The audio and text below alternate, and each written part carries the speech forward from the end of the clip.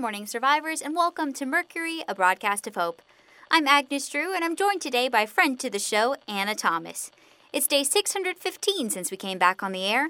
Today we're covering a very serious public health topic that we haven't touched on in a long while.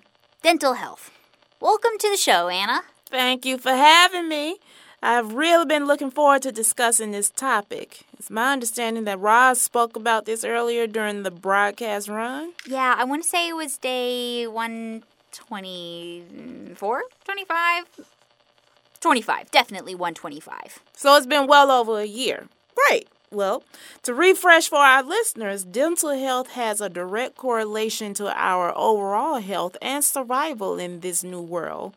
It is particularly more difficult when access to clean water and traditional toothbrushes and toothpaste are at an all-time low. Now, we've alleviated this problem a bit with the big discovery from the Amazon Fulfillment Center, but eventually, at some point, that too will run out. We all like having fresh-smelling breath and pearly white teeth, Anna.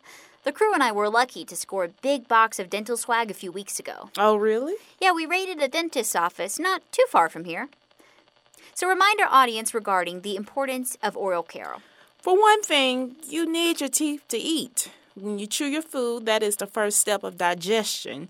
You are breaking your food down and mixing it with your own saliva to obtain the most nutrients out of the food. I'm always on my son about not chewing his food. I remember reading that somewhere in one of my health journals. I think it said something about lack of chewing could cause digestive issues, along with other problems like choking, aspiration, or malnutrition. Plus, it is no secret that food is not necessarily in great abundance these days.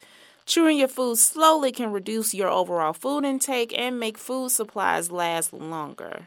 Is there such a thing as a dental survival kit, particularly for those who may not live in a community like Deerfield, or are simply just nomadic or isolated in their living situation? Yeah. I'm going to answer that question two ways. So if you were coming from a settlement and about to go in the wild, then here are the things that you should definitely pack before you leave. A toothbrush, toothpaste, painkillers, floss, and baking soda. Now, if you have never had access to a community such as that, then there are some natural ways to get access to dental care. For toothpaste, you want to think about natural antibiotics like purple coneflower, ginger, garlic. Maybe chop up that coneflower's root, dry it, and then make it into a powder. As for a toothbrush, you want to obtain a twig from a non-poisonous tree, about 7 inches or so. Cut one end off with a rock or a knife. Chew on it until it begins to resemble the bristles of a toothbrush. Some native peoples and tribal groups actually use this method to help keep their mouths clean. Is it as effective as the toothbrushes that you and I are accustomed to?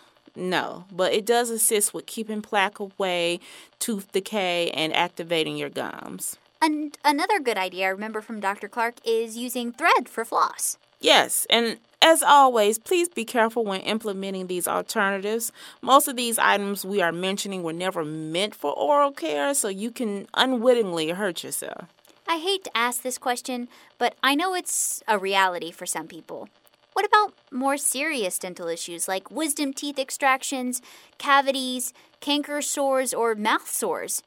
Few things compared to the agony of a toothache. You're correct, Agnes. Did you know that most of the daily sick complaints during the Vietnam War was related to toothaches? Wow. Yeah.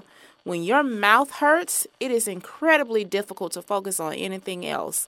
A natural anesthetic to have is clove oil. Now, when you apply it, avoid places like your tongue or gum. It could have a burning effect. For example, it could help with fillings for cavities. If you mix zinc oxide powder with clove oil, it will harden like regular fillings you get from a dentist. But you got to be extremely careful.